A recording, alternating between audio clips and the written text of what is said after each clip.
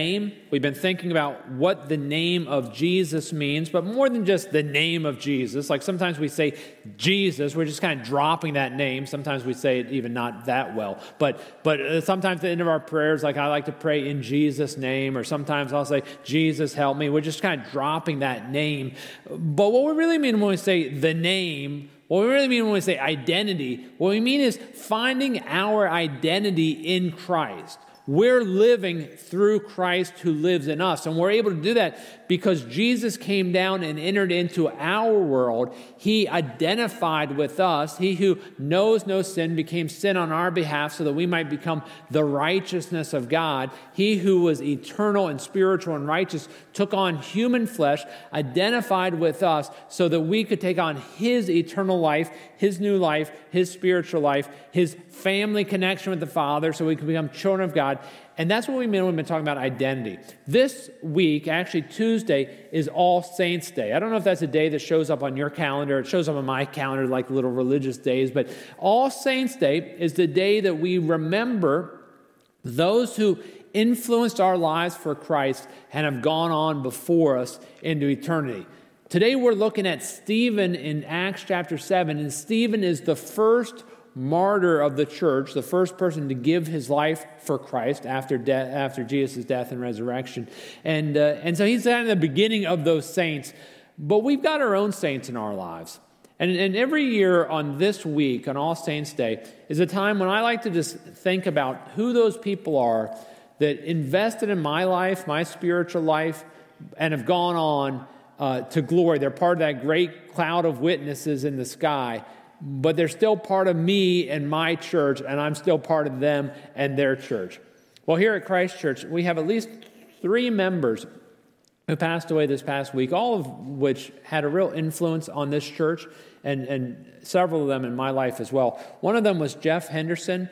He and his wife, Nancy, were the Bevs of our church when I came the first time in 2003. You guys remember Jeff and Nancy Henderson? They were the integration folks. They were the folks that often were the first ones you met when you came into the church, the folks that helped us run the membership classes, helped with the baptism stuff. They did everything to make someone like me, when I first came to Christ Church in 2003, feel at home here. They really literally opened the door and figuratively opened the door for so many of us to be part of Christ Church. And Nancy passed away a couple years ago. Jeff passed away in February, went on to be with the Lord.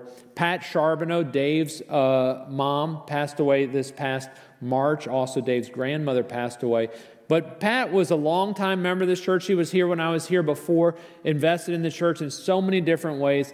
Dave and Pam are at the Discipleship Leaders Retreat this weekend. But just remembering Pat and Bonnie Wine, who served in so many ways at our church, oftentimes next to Bev, serving with Bev in so many ministries. She's passed away too early after a long battle with several illnesses in April. And then also the General Otto Gunther passed away last October, just before Lord's Day last year. Those are folks that really had an impact on my life.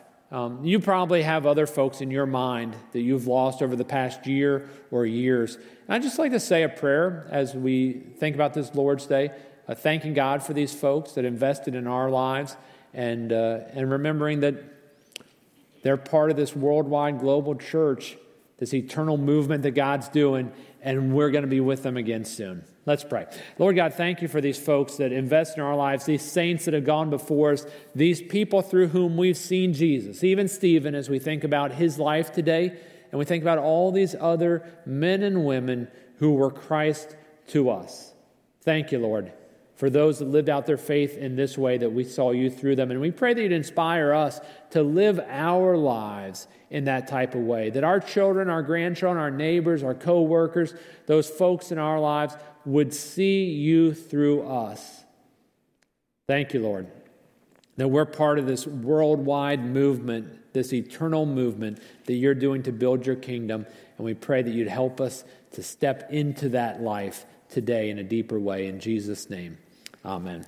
Well, as you take your sermon notes, we are thinking about this idea of identity. We're thinking about the fact that in Acts chapter 3 through Acts chapter 10, in those 7 chapters, the word name is used 22 times. Every time it's used to talk about the name of the Lord Jesus Christ. And the scripture says that there's power in the name of Jesus. There's healing in the name of Jesus. There's salvation in the name of Jesus. There's assurance in the name of Jesus. Signs and wonders are performed in the name of Jesus. Good news is preached in the name of Jesus. Forgiveness is offered in the name of Jesus. Just over and over in this text, the name of Jesus is opening us up to what God wants to do in our lives. Again, it's not just dropping the name of Jesus. It's that identification that we're living in Christ and Christ is living in us. That's what Stephen's all about. We're looking at Acts chapter 7 today. In Acts chapter 6, Pastor Tony introduced us to Stephen last week.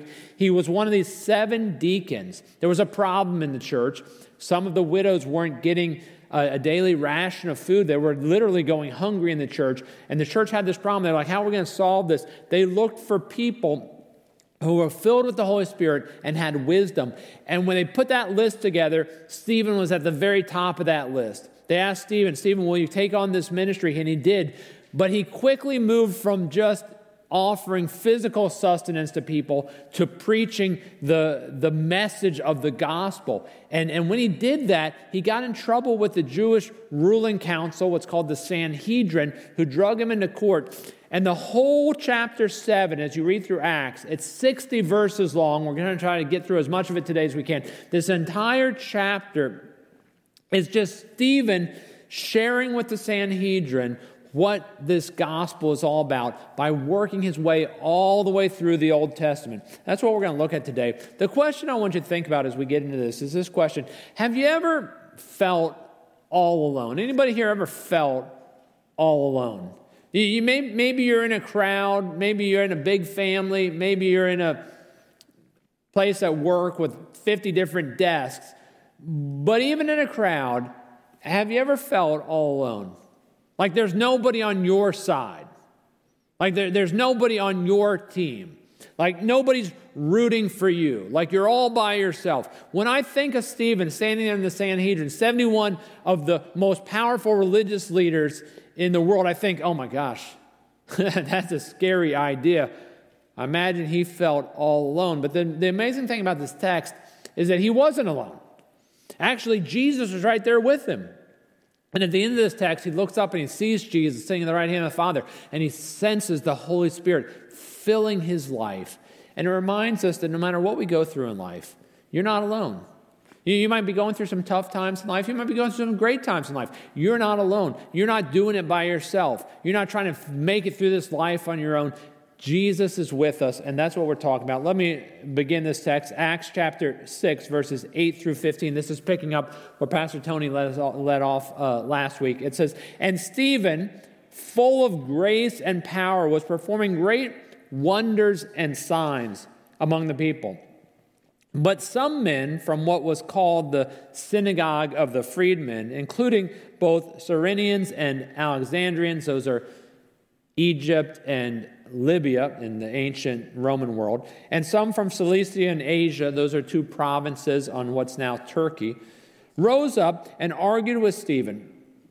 But they were unable to cope with the wisdom and the spirit with which he was speaking. Then they secretly induced men to say, 'We have heard him speak blasphemous words against Moses and against God.' And they stirred up the people, the elders and the scribes, and they came up to him and dragged him away and brought him before the council. They put forward false witnesses who said, 'This man incessantly speaks against this holy place and the law. And we have heard him say that this Nazarene Jesus will destroy this place and alter the customs which Moses handed down to us.'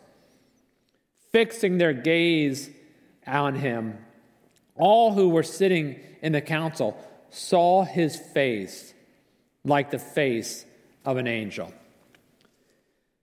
Stephen is one of those people that when other people looked at him could just see that he was different. He's one of those people like Jeff and Nancy Henderson, one of those people like Otto Gunther, one of those people like Pat Charbonneau, Bonnie Wine, that when you saw them, you could see God was at work in their life, right? The church saw that in an amazing way. They were looking, there were 2,000 people in the church at this point. They had a problem. They were like, who could fix this problem? And they prayed about it, and they thought about it, and they said, Stephen, right? He's filled with the Holy Spirit. He's filled with wisdom. Let's get him to do it. Let's make him the servant in charge of this ministry. They could see it.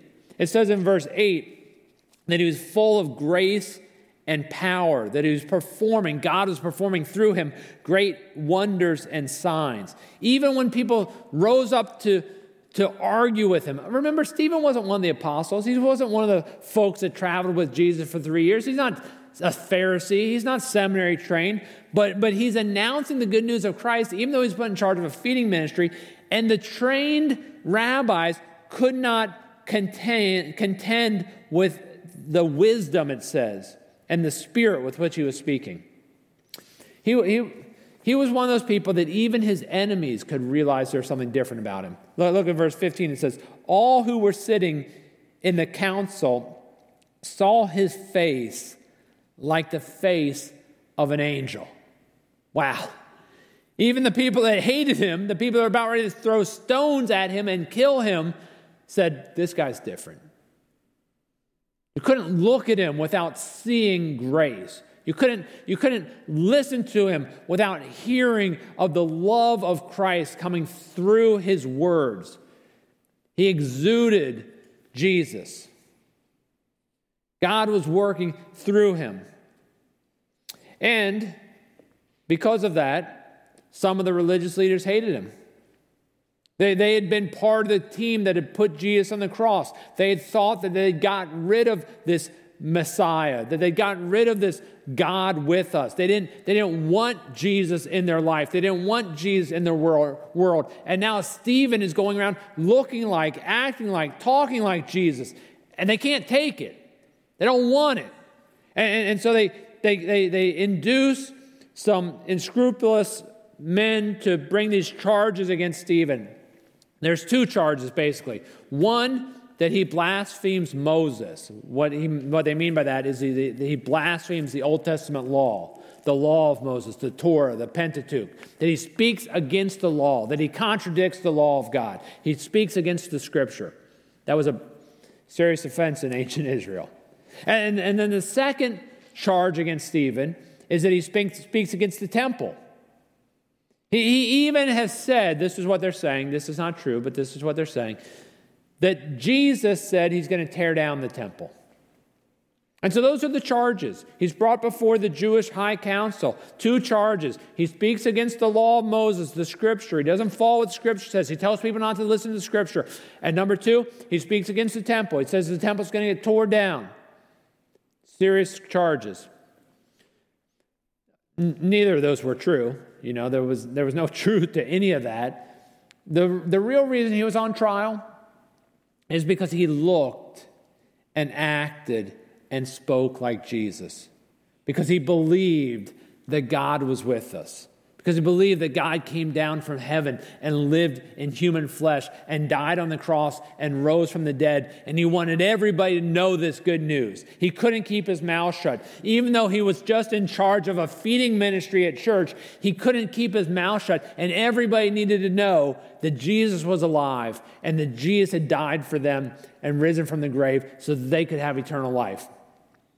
And so what Stephen does, they pull him into the Sanhedrin, and he goes through basically the entire Old Testament, from Abraham through the prophets, and he wants to show the Jewish religious leaders that all of this Bible is really about Jesus. That it all is proclaiming the same thing that Jesus proclaimed. That God enters into our life. That God identifies with us. That God wants to live in us. That God wants to live through us in this world. That's his sermon. And he takes like 60 verses, literally 60 verses in chapter 7. An entire chapter of the book of Acts is devoted to Stephen's defense. Just think about that for a moment.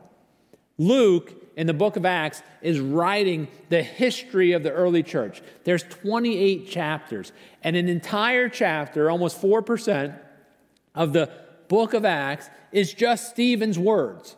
That's all it is. It's just Stephen's defense. We get his entire defense. And so I'm not that good of a reader. I don't have that much time. So we're not going to read all 60 verses, but we're going to read a lot of it. I just want you to get the weight of this defense, because what it is, it's just an amazing summary of God's word, which all points to this incredible truth that God's with us.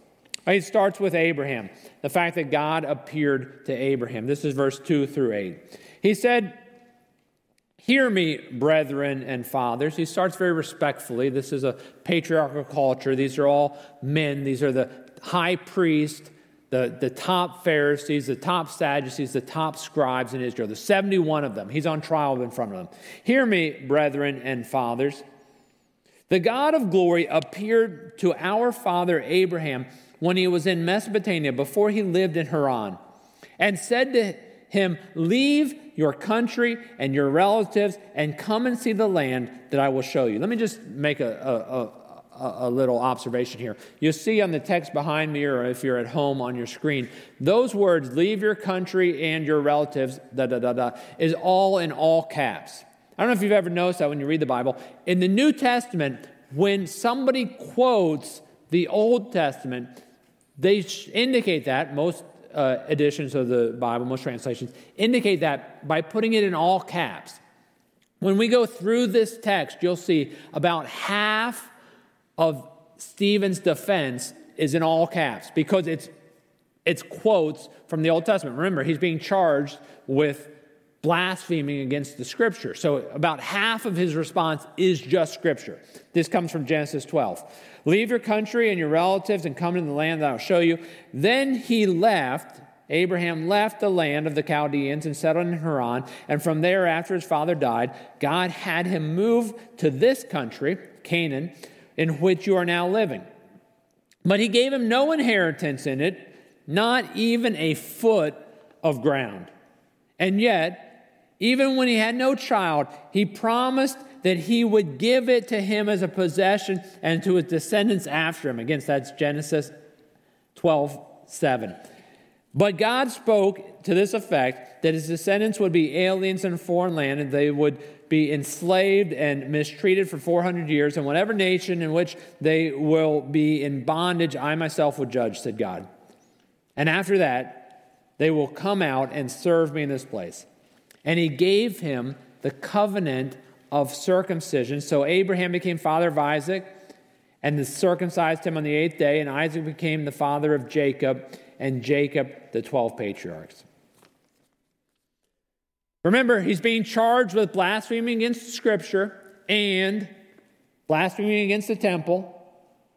It's really a charge that he's telling people Jesus is God with us, and Jesus is alive, and Jesus is living in us through his Holy Spirit. And so he goes all the way back to the beginning of the Old Testament, to Genesis 12, and he says, think about Abraham. He's our father after all. He's the father of the Hebrew people. He's more than that. He's the father of faith. Think about Abraham. Abraham was living in Ur of Chaldees. That's all the way down in southern Iraq. He's living there, minding his own business, and God shows up to him one day and says, Abraham, I want to make you a great nation. I want to make a great nation out of you. I want to give you a great land. I need you to come and follow me. I need you to trust me. I need you to believe me. And so Abraham got up and he traveled all the way from like southern Iraq all the way up to what's like now Syria. They call it Haran back then. And so he's living there. Then his father passed away. And then God says, you haven't gone far enough yet. I want you to leave Haran. I want you to come all the way down to what's now Israel. We'll call it Canaan at that time. I want you to live there. And so Abraham follows them all the way there. This is like 800 miles, from his home. And the amazing thing is, and Stephen tells us this is what Scripture tells us, he did not ever own a foot of land in that nation. When his wife died, Sarah, he bought a cave to bury her in. Other than that, he never owned a foot of land. And At this point, he had no descendants. And yet he had this promise that God was going to turn him into a great nation. Can you imagine? He has no descendant. He has no land. I mean, what more is a nation than people and territory? He has none of that. He's almost 1,000 miles from his home. But he had this promise, a promise that God was going to give him a new life out of his dead loins, out of his elderly, barren wife, that God was going to give him a new life, a child, and that God was going to give him a nation, a land. Stephen's point is that this is about Jesus. This is how God works. God breaks into our lives and he tells us to trust in his promise. When Jesus came to say, I want to give you a new life. You got to be born anew. I'm going to give you a new kingdom, a new nation that you're part of. And we're sitting here and we're like, where's this nation?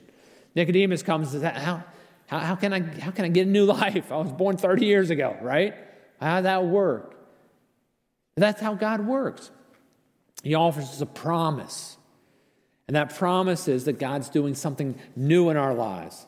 But what Stephen is saying is I'm not blaspheming the Scriptures. The Scriptures are all about the fact that God breaks into the emptiness of our lives and offers us a new life. Look at Abraham. That's what happened. Abraham wasn't looking for God. God came looking for Abraham and said, I'm going to make you a covenant.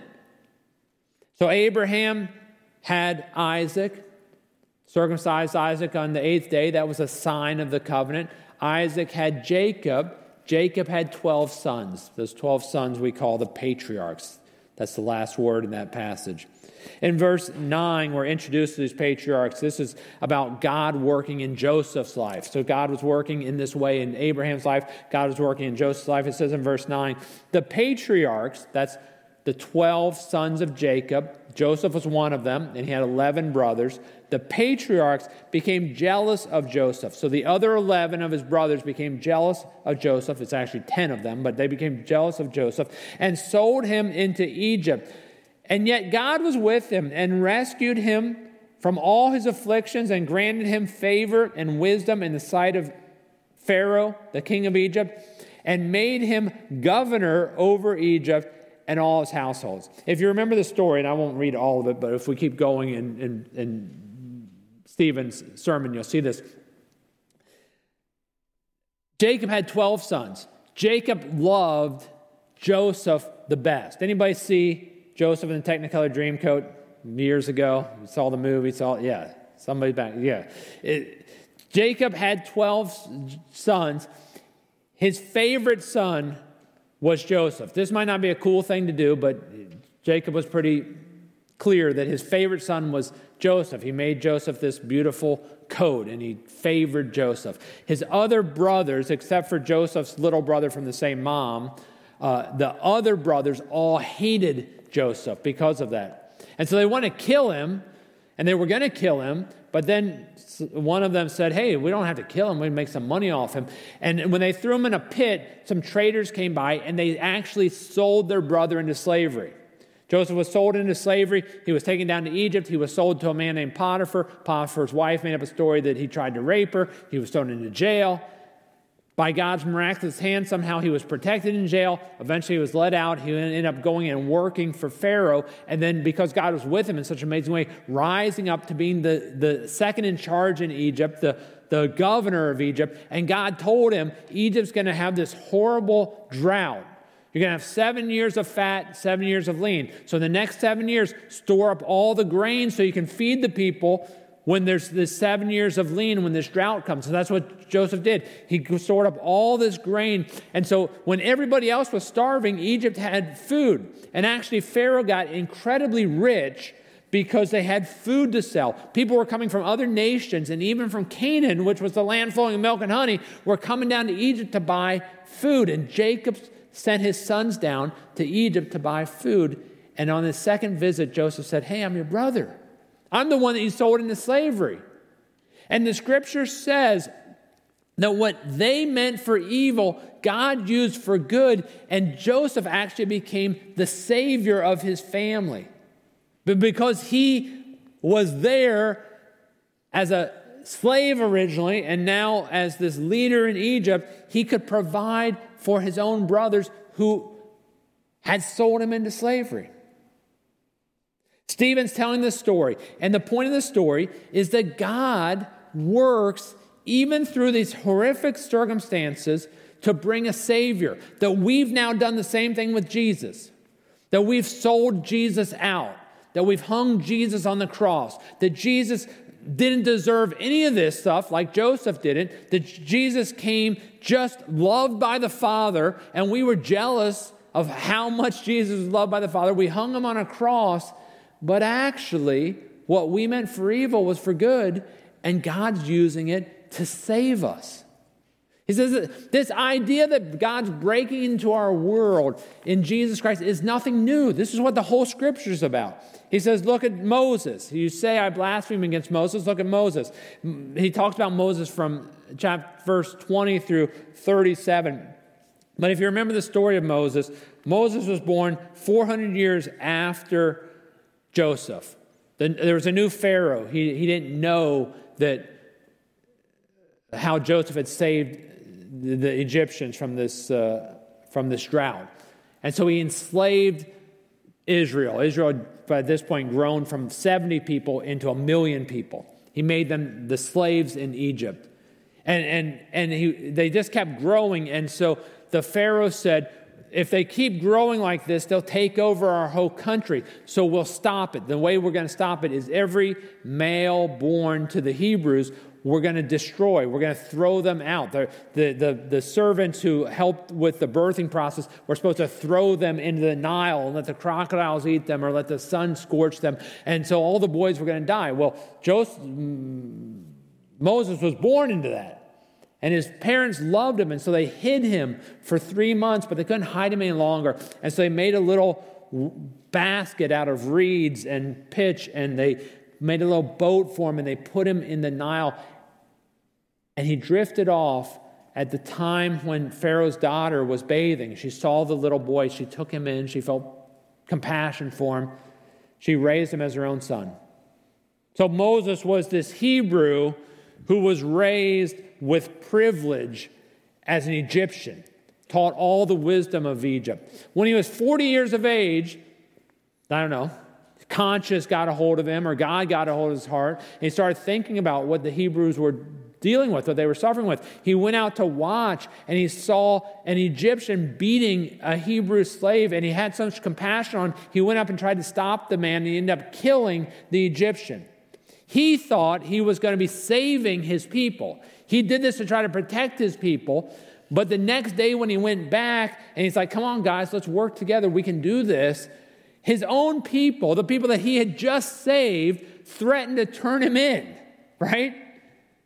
Because he killed an Egyptian. So he had to flee to Sinai. He lived in Sinai for 40 years. And then this is what we read about in verse 30 through 34. It says, after 40 years passed, Moses now 80 years of age, an angel appeared to him in the wilderness of Mount Sinai in the flame of a burning thorn bush. When Moses saw it, he marveled at the sight. And as he approached to look more closely, there came the voice of the Lord. This is from Exodus chapter 3. I am the God of your fathers, the God of Abraham, Isaac, and Jacob. Moses shook with fear and would not venture to look. But the Lord said to him, take off your sandals from your feet. The place on which you are standing is holy ground. I have certainly seen the oppression of my people in Egypt and have heard their groans and have come down to rescue them. Come now, I will send you to Egypt. And that's what happened. God sent Moses to Egypt. Let my people go. Through many signs and wonders, God opened the door so that the Israelite slaves could come out through the parting of the Red Sea to a new life. Stephen is saying, you say I blaspheme against Moses. You know what Moses is about? Moses is about this privileged child who entered into our destitute life our life of enslavement to try to protect us, to save us, but we didn't want him. And he ended up having to flee, but he saved us anyways. It's a story about salvation. It's a story about a Savior. It's a story that points to Jesus. Jesus is the Son of God who lived for all eternity in heaven with God, came down to our destitute enslavement, and we didn't want him. But he saved us anyways, because that's what God does. God's breaking through into our life. God's coming and entering into our desolation, into our death, into our sin. He's taking our sin upon himself. Stephen doesn't stop there. He's going all the way through the Old Testament. He goes up to Isaiah, where Isaiah prophesies about David, and he talks about David in verse 46 through 50. It says, David found favor in God's sight, and asked that he might find a dwelling place for the God of Jacob. But it was Solomon who built the house for him. However, the Most High does not dwell in houses made of human hands. As the prophet says, this is from Isaiah 66, heaven is my throne, and the earth is the footstool of my feet. What kind of house will you build for me, says the Lord? Or what kind of place is there for my repose? Was it not my hand which made all these things? So let me remind you about David. See, now, everybody in the Sanhedrin already knows all these stories. I'm just trying to fill them in because we're not as familiar with them as Pharisaical leaders in Israel. Remember David? David was a little shepherd boy. Samuel, the prophet back then, got word from God that one of Jesse's sons is going to be the new king, a man after God's own heart. And so Samuel goes to Jesse's house, Jesse's farm, and says, Jesse, I got word from God, one of your sons is going to be the new king. Here's what I want you to do. I want you to line up all your sons, and we're going to bring them out. One by one, I'm going to look at them, I'm going to ask God. God's going to show me who the right one is. And then I'm going to anoint him. Whoever God picks, I'm going to anoint him, right? Remember this story? And so they're all lined up, and they start coming one after another before Samuel, and one after another, there's like 7 of them. None of them are the right kid. He looks at all of them, and it's like, no, I don't know if I made a mistake. Is there another Jesse in here? Is there another Jesse in Bethlehem? I don't know. This might not be the right place. He says to Jesse, what? I thought I heard from God, one of your sons, but you don't happen to have any other sons, do you? And Jesse's like, yeah, I got one more. It's like, what in the world are we even doing here? I told you one of your sons. He's like, well, he's just a shepherd boy. He's just a kid. He's out in the field with the sheep. Samuel's like, bring him, right? And so he goes and he gets David, this little boy. David comes. Samuel looks at him and is like, that's the one. God says that's the one. He anoints him as king. And from there, David goes and he saves Israel from Goliath, and then saves Israel from the Philistines, and then conquers the other nations around, conquers the Jebusites, takes Jerusalem, moves the capital of Israel to Jerusalem, builds a great palace for himself in this fortified city. David's large and in charge, He's a man after God's own heart. God's with him. And later in his life, he's living in Jerusalem, and he's like, God's been so good to me. And God's been with me all my life. You know what I want? I want to build a house for God right next to my house in Jerusalem, right? Wouldn't that be cool? I'm living here in the palace, and my next door neighbor is God, That would be sweet, wouldn't it be? It seems like a really good idea, especially knowing David. Maybe the whole thing with Bathsheba and Uriah wouldn't even happen if you had God there living next to him, because David was not a very good neighbor to Bathsheba and Uriah. So it sounds like a great idea. But Nathan the prophet comes to David and goes, no, you can't build the temple for God. First of all, God doesn't even need a temple. He's already got the tent. It's fine. But if anyone's going to build a temple, it's going to be your son, Solomon. You got too much blood on your hands. Just let Solomon do it. But then Isaiah tells us God doesn't want a temple anyways. God doesn't need a temple. Why? Because God lives in the expanse of heaven, and God lives in all of creation. Everything that we see in this world, everything that we see in the cosmos is already his. He already owns the deed to your house. You're in the palace. You think it's your palace. It's his palace. Every rock in that palace is already his. It's all already his. He doesn't need you to build a temple for him. And remember the charge on Stephen as he's blaspheming against the temple. He says Jesus is going to destroy the temple. Stephen's like, the temple's fine. It's a beautiful building.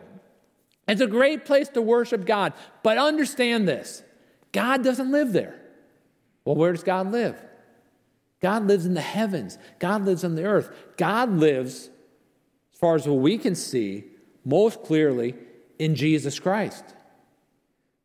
God in the flesh who lives among us. God lives through his Holy Spirit in us. And that's what David knew. David was a man after God's own heart, that God was living in him. See, we always want to build temples because we want to contain God. We want to have a place where we can visit God on our schedule, where we know when we're in trouble, we can go and we can find God. But God doesn't live in any temples. God doesn't need to live in any temples. He lives in the expanse of all of his creation in heaven, and he lives in us when we invite him into our lives. Stephen goes on, he says, well, think about the prophets. The prophets, God spoke to every one of them, telling us that the Messiah was coming who was going to look like this. And you all, your fathers, killed all the prophets. And then in verse 55 through 60, this is the end of Stephen's speech. I'll read it for you. It says, but being full of the Holy Spirit, Stephen gazed intently into heaven and saw the glory of God and Jesus standing at the right hand of God. And he said, behold, I see the heavens opened up and the Son of Man standing at the right hand of God.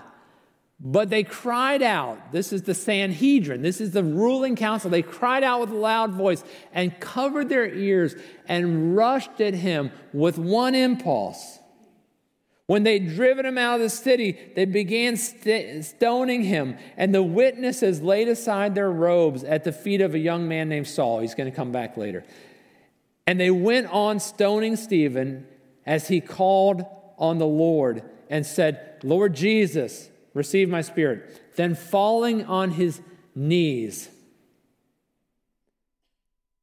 he cried out with a loud voice, Lord, do not hold this sin against them.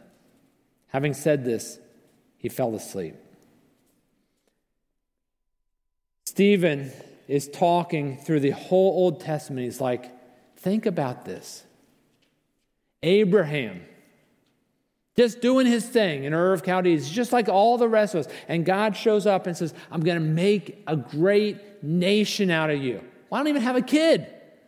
I don't even own a foot of land. Just trust me. Just believe me. God's doing something great in you. You can't see it with your eyes, but God's doing something great.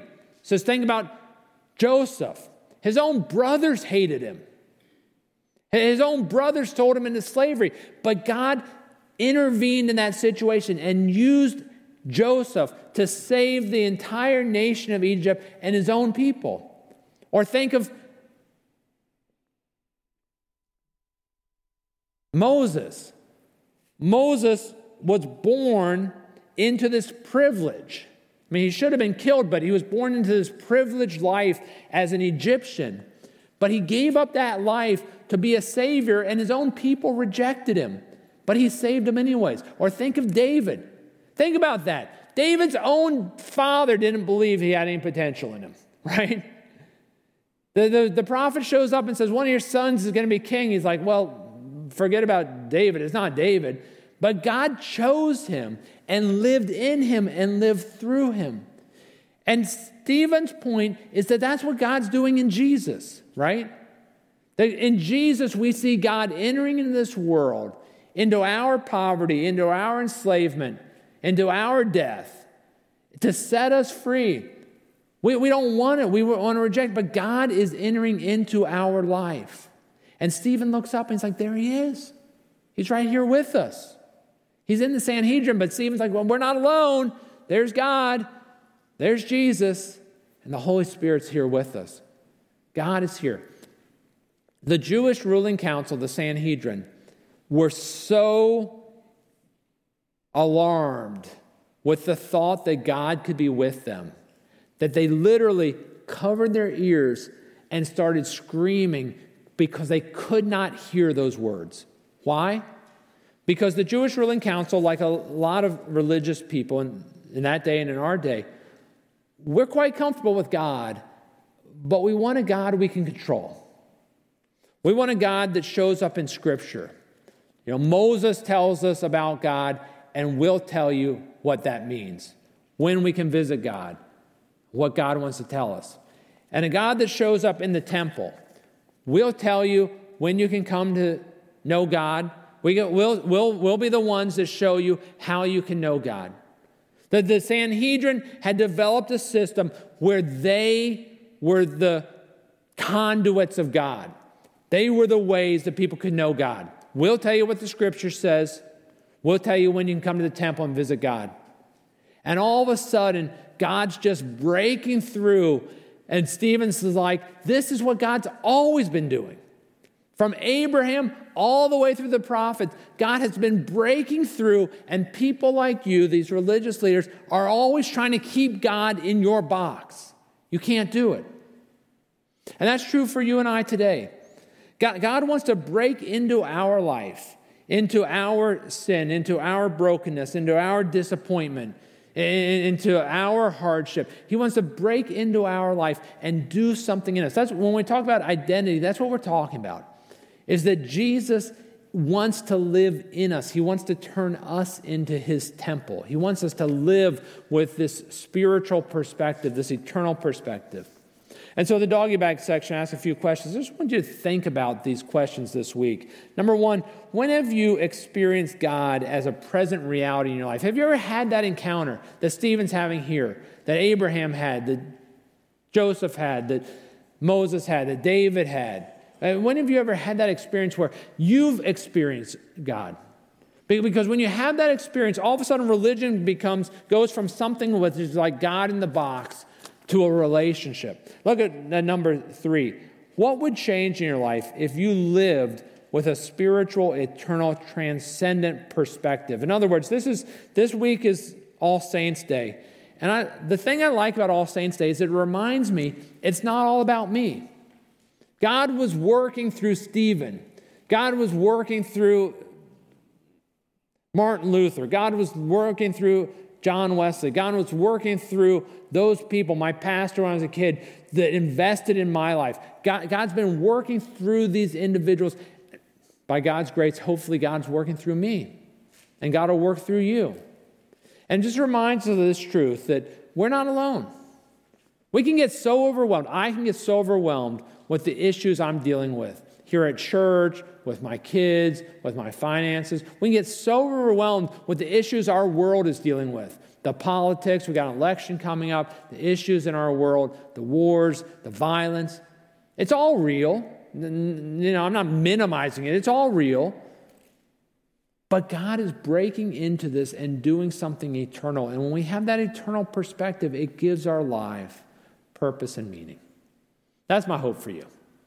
As we think about this All Saints' Day, as we think about Stephen and him giving his life for us, but more than that, him living, God living through him for us, that we realize we can be those types of people. That God's going to visit you and call you to the plan he has for your life. That God's going to save you.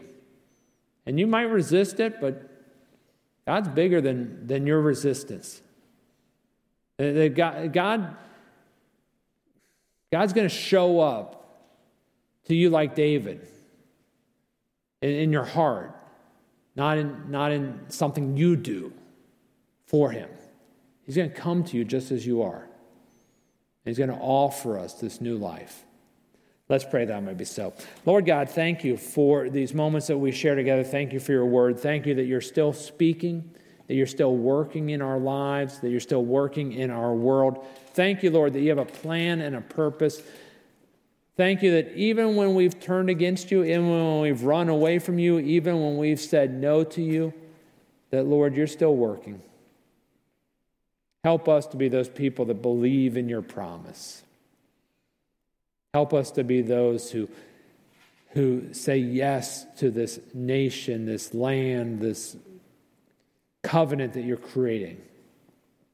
Help us to be those who allow you to work through even the disappointments of life, the times that we feel like our own brothers and sisters turn against us, the times that we feel like everything's against us. May we know, Lord, that you're for us and that you're going to use our lives to continue to do your great work in redeeming your creation. We pray all this in Jesus' name.